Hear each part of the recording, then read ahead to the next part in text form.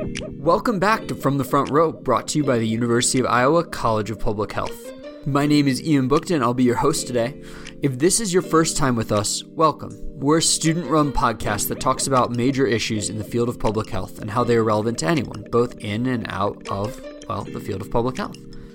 So, on the docket for today, we have an interview that I've been really wanting to release for a while, but of course with COVID-19 our release schedule got shifted. This episode is about how local public health agencies help people in normal times. My guest is my former boss and mentor, Dr. Nalo Johnson, who at the time was the community health manager at Johnson County Public Health, but now is with the Iowa Department of Public Health as the division director of the Division of Health Promotion and Chronic Disease Prevention. Dr. Johnson shared some insights about her time in local public health, how to connect with communities in public health, and why that is so important. Finally, she even turned the interview around on me and asked me some questions about the project that we had worked on together. I will make one caveat before we shift over to that interview. This was recorded before the pandemic, so we aren't going to be touching on COVID-19. Obviously, because we hadn't really heard of COVID-19 yet, since this was recorded in November. All right, here is my conversation with Dr. Nalo Johnson. The first question I asked her was, what does a day in the life of a community health manager look like in local public health? Crazy and varied. I think it'd be easiest to start out and just talk about all of the different programs that we have in community health. So we have what I refer to as our communicable disease programming. So we have 2 disease prevention specialists who are responsible for following up on all reportable diseases as identified by the state. It's a list of about 50 different diseases outside of STDs and STIs. Then they're also responsible for things like school immunization audits and looking at compliance around that and investigating things like animal bites and whatnot. We have our health promotion programs, so that includes things like our HIV and hepatitis C testing and outreach. We have a tobacco prevention and cessation health educator. We also have some smaller contracted employee programs, so like a certified application counselor assists with people looking for health insurance through the marketplace, as well as an empowerment coordinator and a community health worker. So those are programs related to specific populations around chronic disease and health promotion efforts. And then we have our planning and assessment team. And that includes an emergency preparedness planner dealing with our public health emergency preparedness response. We have a full-time epidemiologist, systems analyst focused on performance management, quality improvement, public health accreditation, as well as a health planner who's thinking about our interventions as we identify different community needs. And the planning and assessment team work with me on one of our larger projects, which is our community health needs assessment and health improvement planning project. So in terms of what a day in the life of the community health manager, it's responding to any of those kind of immediate needs that develop in those programs. It's overseeing any kind of budget or grant focused needs. So communicating with our different funding streams, largely the state. We have pass-through funds through the state as well for some of our programs. But also it's the component from the community standpoint of being able to work with the College of Public Health, be able to work with our community-based organizations, and be in conversation about what they're seeing in their different field sectors or populations that they serve that we need to be aware of as a health department and may have some ability to assist. So that sounds like there's quite a lot going on. So, and I know you already began to talk about this, but what projects have you overseen at Johnson County Public Health? Mm-hmm. I'd have to say the largest project that we've undertaken in my time here has been our community health needs assessment and health improvement planning process, which we have branded Healthy JOCO, which you've been a major part of, so thank you.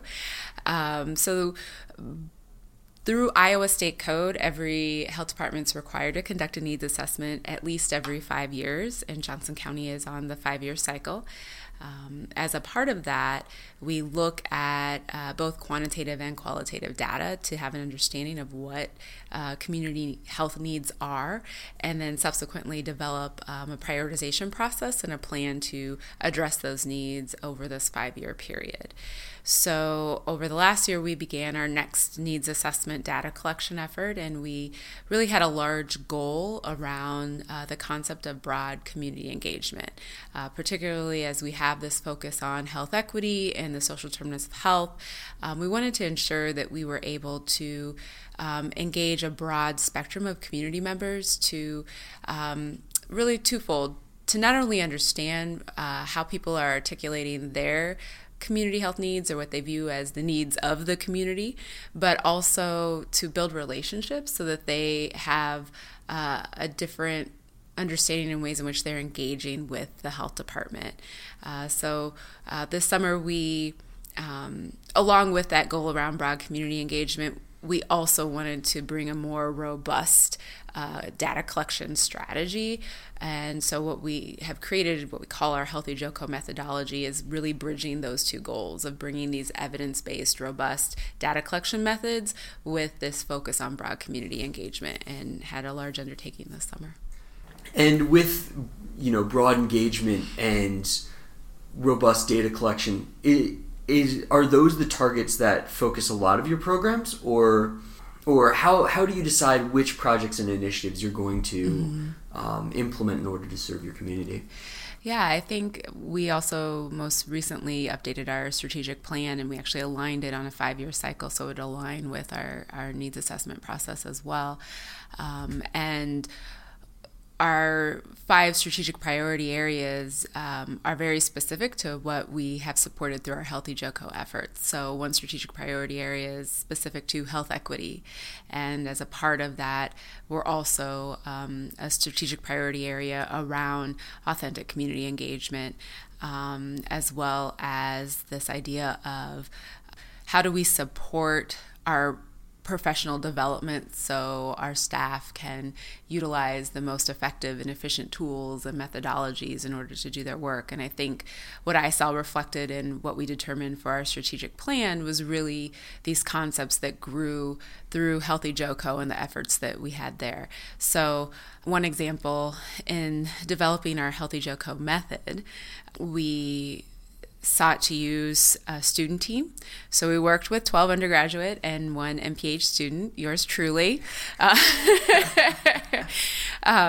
who helped us go out in the field and do data collection. And we trained students on community-based participatory research methods. We trained students on the CASPR methodology, which is a CDC rapid needs assessment tool. We had students in the field doing intercept surveys throughout the county, as well as deploying the CASPR survey in this, randomized selection of households for data collection, and using tablets and ArcGIS and Survey 123, so in a very sustainable way for data collection. Subsequently, we've had our tobacco program recently deploy an effort in relation to the county prohibition around e-cigarettes that was adopted earlier this summer. And thus, they're choosing to use the same type of methods that we crafted this summer, and how they're not only providing education around the e-cigarette prohibition, but also collecting information from an educational perspective on what businesses know about e-cigarette use and vaping as well. So to me, we have helped support kind of the proof of concept of how this method of thinking about broad community engagement and robust research methods really allows the health department to do their work in a more meaningful way. So I'm going to pull something out of your answer, but first I want to just throw in a shameless plug. With the work that Johnson County has been doing with e-cigarettes, if you have not had a chance to listen to our interview with Susan Villata, go back a little bit if you're interested in Johnson County's work with e-cigarettes. But I want to pull out a thread. You started to talk about health equity a little bit. Why is health equity so important at the local level, and how do you foster a culture in the local health department to promote equity in all policies? Mm-hmm. Yeah, I think that, as you've seen nationally over the last 5 to 10 years, the conversation around health equity has become really prominent. So I think it makes sense that that's trickled down to the state and the local levels as well. I think we also see that not only within our funding streams, but just this broader conversation around we can't have one-size-fits-all methodologies for our communities and expect to see the same outcomes.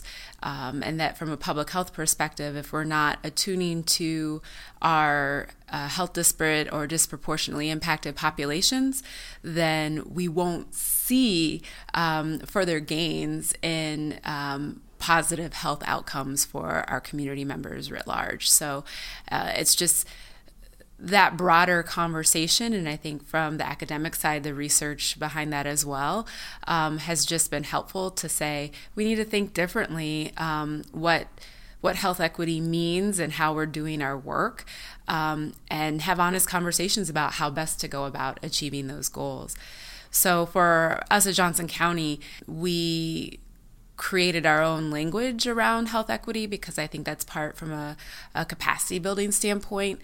People may have this kind of ephemeral idea of what health equity is, but when it comes down to what does it mean in their work, those are conversations that you have to have as a team and talk about concretely. So I know from my perspective, personally, when I think of health equity, I'm thinking about where do these health disparities exist, and being very data-driven and understanding how we can see where health disparities exist, and then allowing us to then pivot and move towards thinking about interventions that make sense specific to those health disparate populations.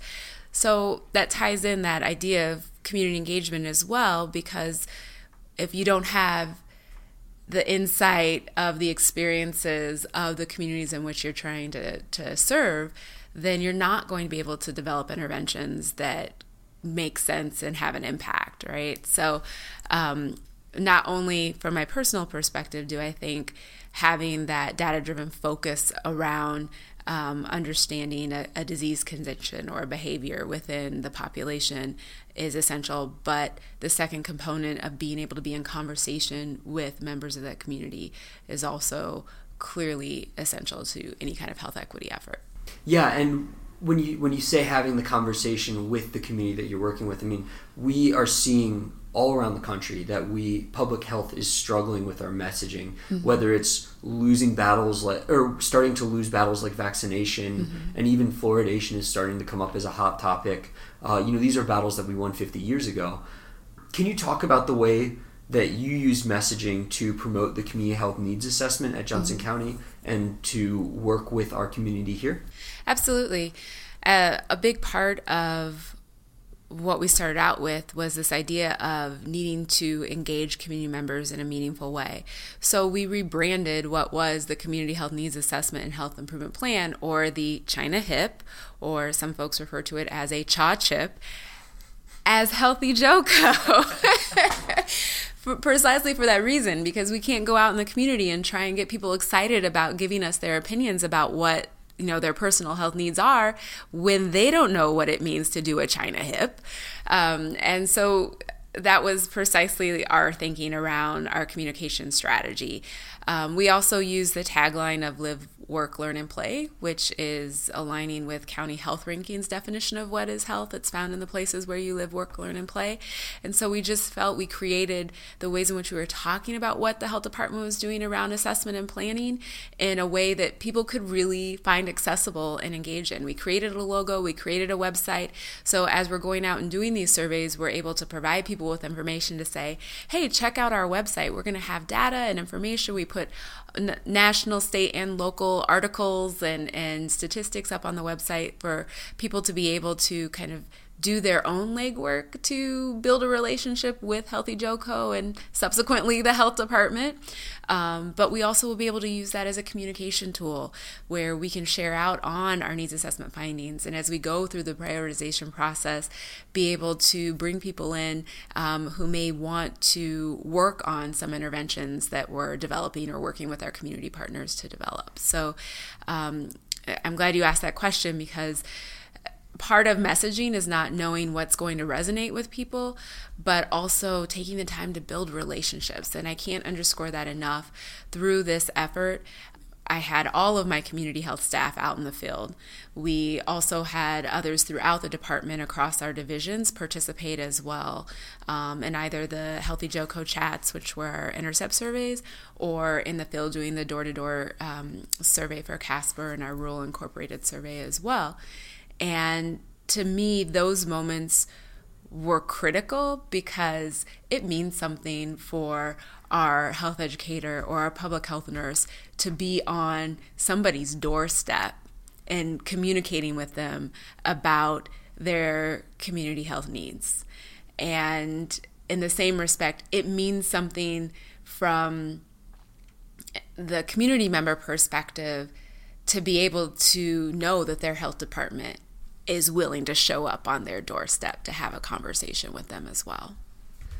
Yeah, I think that's a really interesting point that you make. And I think that from my experience in this project, it's so easy when you're in the office to be reductionist, to think that the world is just so much smaller than it really is, to even think our county is so much smaller and more homogenous or more alike than it really is. And I found it was so interesting to be able to go and knock on doors and really see people where they are and, keep people in their own context. And I just learned a ton from the community that way. Mm-hmm. So let me ask you a question then, Ian. Sure. So what is one of the most memorable or surprising interactions that you had while you were out in the field? I think everything surprised me to start. I was shocked by how friendly people were. Mm-hmm. We didn't really run into that many people who were just like, what you're doing is not valuable. Mm-hmm. People might have said, oh, we don't have enough time for you, which is a different conversation. I think some of the things that interested me was some of the conversations that I had with, I didn't realize how many mobile home communities we had here in Johnson County. And I certainly came into those with a presupposition. And when I was there, I realized that people are people. And, people are proud of where they live. They're proud of their homes. And they're proud of their communities. And I thought that was really interesting to me. I also did not realize the demographic makeup, and so I didn't realize that I was going to be using a lot of my Spanish as I was in the different mobile home communities. I didn't realize that was something that I didn't realize that was the demographic makeup of Johnson County, and so that was eye-opening to see the community looked very different than I thought. And I've lived here a couple of years now, and yet I totally missed that. Mm-hmm. Yeah, I think we were fortunate to be able to be teamed up a lot when we were out in the field.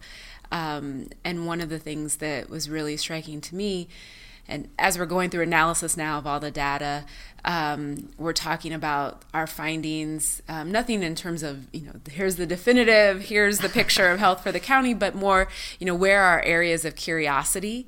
Like, where are we seeing something interesting in the data collection that we feel like we need to dive deeper into?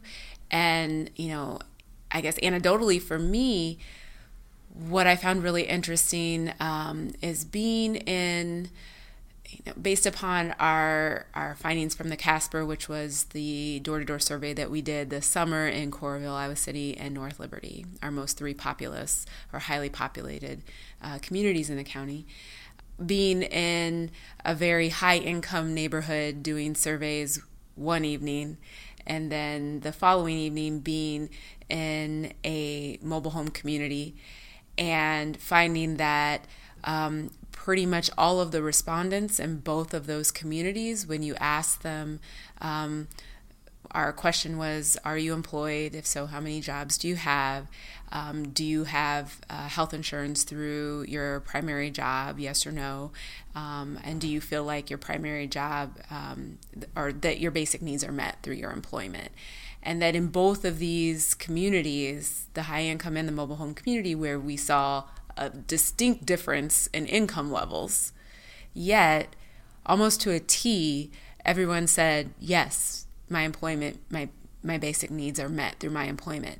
And so cognitively for me, I have found that as an area of curiosity, because we know that there are folks who aren't necessarily covered by health insurance. We know that there's a distinct difference in what you're able to obtain based upon your level of income. And yet in both these communities, people felt that their basic needs are met. So I'm interested in what that means. And how do we as a health department then say, okay, we didn't in our question define what basic needs were. We left that up to the respondent to determine. So if we have a more strict definition around basic needs, will people still have the same response, or will they have a different response if we say, well, we don't just mean that you have a roof over your head. When we're talking about basic needs, we may want to discuss whether or not you have health insurance, or whether or not your income covers your ability to pay for childcare, and so on and so forth. So that, those areas of curiosity is where we're at now, and trying to think about what kind of conversations we need to have further to better illuminate what's occurring in community health. Yeah, and I think that question of basic needs, I feel like it strikes the heart of the American identity. Can you provide? In a way, it's asking, can you provide for yourself? And I don't think that, or at least that's kind of the way that it seemed like people were starting to take that question. And I think that wasn't how we first, or how we conceived the present. And yet, that kind of psyche gets into the question, because no one wants to say, no, I can't provide for myself. No, that's a good point, and you're absolutely correct. We didn't perceive that question to factor in the idea of, pride or success or anything like that. Again, given the vast range, because we were intentional about ensuring, even though this was a random selection of households, ensuring that we were in all types of communities across the county so that we would have that broad representation of community members. We know there's a difference between a high-income household and a low-income household and what they're able to just have expendable income for. So it begs the question around, are there further conversations that we can have to better understand what kind of needs people may be experiencing? Yeah, absolutely. And I think my last reflection before we kind of switch over is just the other thing I learned from this project is, in my classes, when I sit in front of a data set of a million observations, that's actually 1 million people, and every one of those data points has a face, has a name, has a story.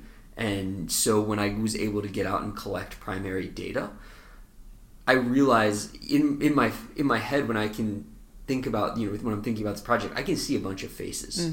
And so when I was doing the data entry for parts of the Healthy Joco project, I was entering data, I was analyzing that data, I also could remember the faces and people who were part of that data set. And I think that that's something that will absolutely follow me throughout my career, to remember that it's so easy to be detached, but it's so important not to be. Yeah, that's a beautiful point, and thank you for sharing that. And again, I think that underscores why, from my professional standpoint, why I believe it's so important that we have our workforce in the field, so that people remember why we're doing the work that we do, and that we are serving others. That's public health. We serve. Yeah, absolutely. And it kind of in the same way, what's this idea of community-based participatory research, and why is it so important, especially at the local level? Yeah. So it's really interesting, I guess, to share a little bit about me.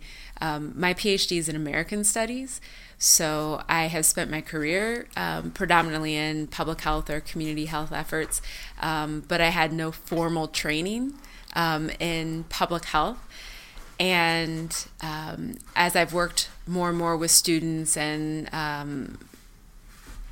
academics within the field of public health and learning kind of their key methodologies, I have subsequently learned that my training in American Studies is essentially a base for public health. And one of those things is community-based participatory research, which is this concept around working with community members to be a part of the process and understanding a phenomena within a community or within a population, to be a part of developing what kind of interventions, whether that's from a program or a policy standpoint, as well as being a part of that implementation of those interventions, and also being able to be accountable to community members as you're following up on impact and outcomes and anything that's created from a research or, I guess, a public health practitioner perspective, that we're sharing that with community members so that they themselves can use those tools or use that information however best they see fit as well. So it really goes to this concept of co-creation. And we may have, as public health professionals, a certain expertise or access or resource, but that we can't be creating these ideas in isolation without having the experience, the insight, the expertise of the community members themselves participating with us. Yeah, I think part of public health that I learned is just the humility to understand that you are on the outside of the community. And the more that you can tap into, as you're saying, tap into that community knowledge, I think that the more that we do that, the better we are at reading our data and the better we are at collecting that data as well. I think you make a good point there. So if you don't mind me shifting a little bit, what are the skills that you need in order to be a manager in the world of public health? Well, I think some of those managerial skills, just writ large, regardless of what field you're in.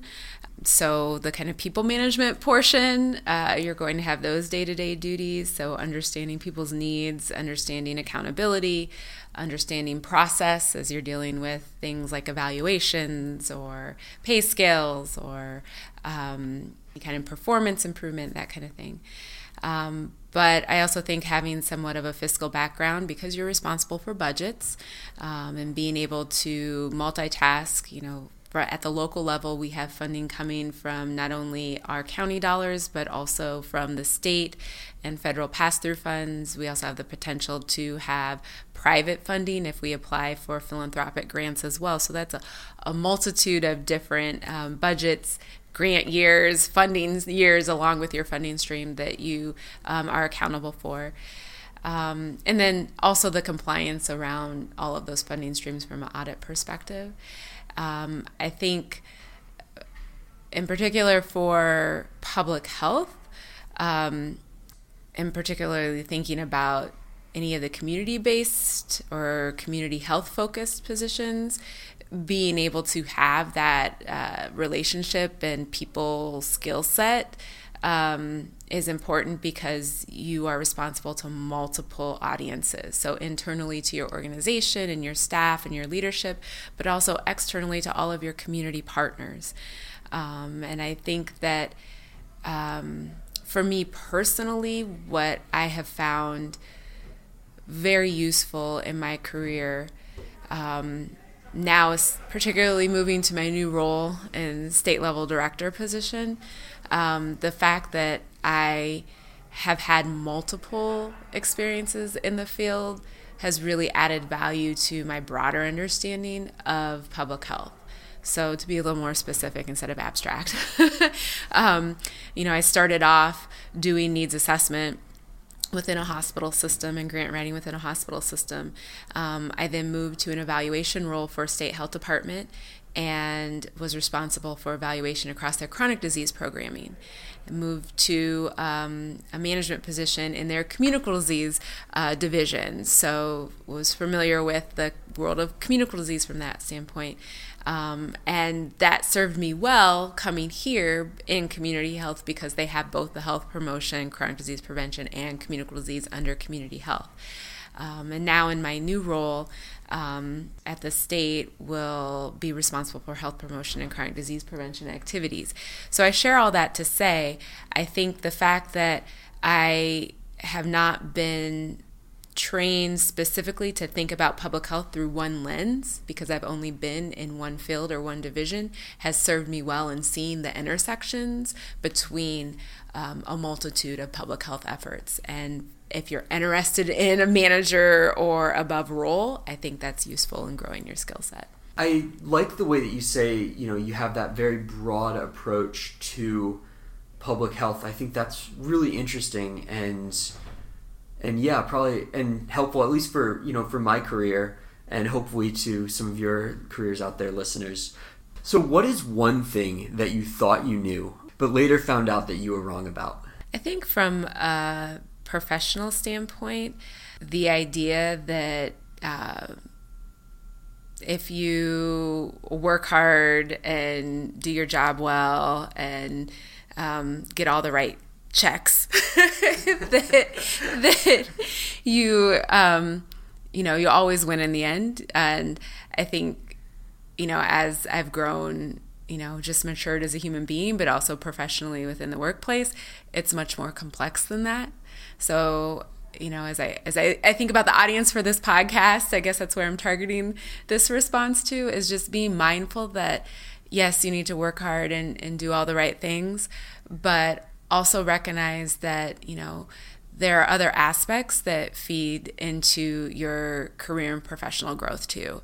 So to build those relationships, to make those attempts to bridge out of your safe space. And I know, for example, I love how you talk about, you're an epi, you love the data, but now you recognize how there needs to be so much more of a human touch and human understanding to your data. So I'm particularly proud that you've learned that before you're out in the field, right? Because that's going to impact how you will be as a professional in whatever role or the multitude of roles that you experience over your career. So I think that's something that I didn't realize earlier on, is just knowing it's more complex in trying to achieve your career goals. That's a really deep answer, and yeah, I think that being able to see the more in it is something that I'm starting to see in my career as a professional, and I look forward to hopefully finding out more about that. And my last question for you today is, what is one thing that's interested you outside of the world of public health or outside of the world of work? So I will have to say that I'm a workaholic. So pretty much my life revolves around thinking about public health 24/7. So at this point in my life, especially because you're catching me in a time of transition between positions, so at this point in my life, I don't have a lot of space to not be thinking about public health. I guess this is still public health related, but it's tangential. One of the things that's top of mind, particularly in Iowa, particularly this time of year, is election.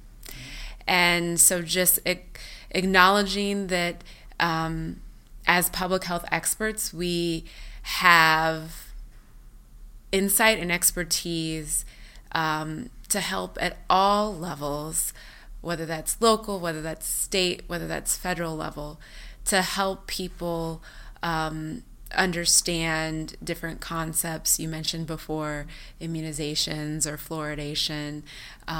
There's always the questions around federal public health prevention funding and that type of thing. So just remembering that, we are trained in the field as experts, and to be able to use our knowledge and expertise to help inform community members, to help inform our local, state, and federal leadership so that they can make well-informed decisions about how bills should look, how money should be spent on different items. They can't do that in isolation without our expertise and support. So I think that's just something I'm really cognizant of right now. Yeah, and that's got to be quite the balancing act. When you work in public service, you can't be partisan. You can't choose one side. Mm-hmm. And yet, you have to ensure, how do you ensure that you're giving the correct advice without being partisan? Mm-hmm. Absolutely. Again, that's why I really focus on saying we are data driven, right? So it's important. I'll go back to your examples around immunizations and fluoridation. We have a long scientific history about why it's important that these things exist in our communities. So if we can share that history and we can talk about the results of life saved, disease avoided, health system savings, that type of thing, we just need to be able to, going back to your point around messaging, message that in a way that's accessible to people. And it doesn't mean that, we should not be partisan about talking about community health. We're here to support community health, and it doesn't matter what label you wear, as long as you can share good education around these public health efforts. We just need to be good messengers in that way. Well, Naylo, thank you for that answer and for coming on the podcast today. Are there any last thoughts that you have, anything that we haven't covered? Oh, goodness. No, I think you've had great questions, and I've really enjoyed working with you, so it's been a pleasure. Yeah, well, thank you again. It's been a pleasure on this end as well, and best of luck in the new position. Thank you. I appreciate it. I'm sure I'll see you again. Yeah.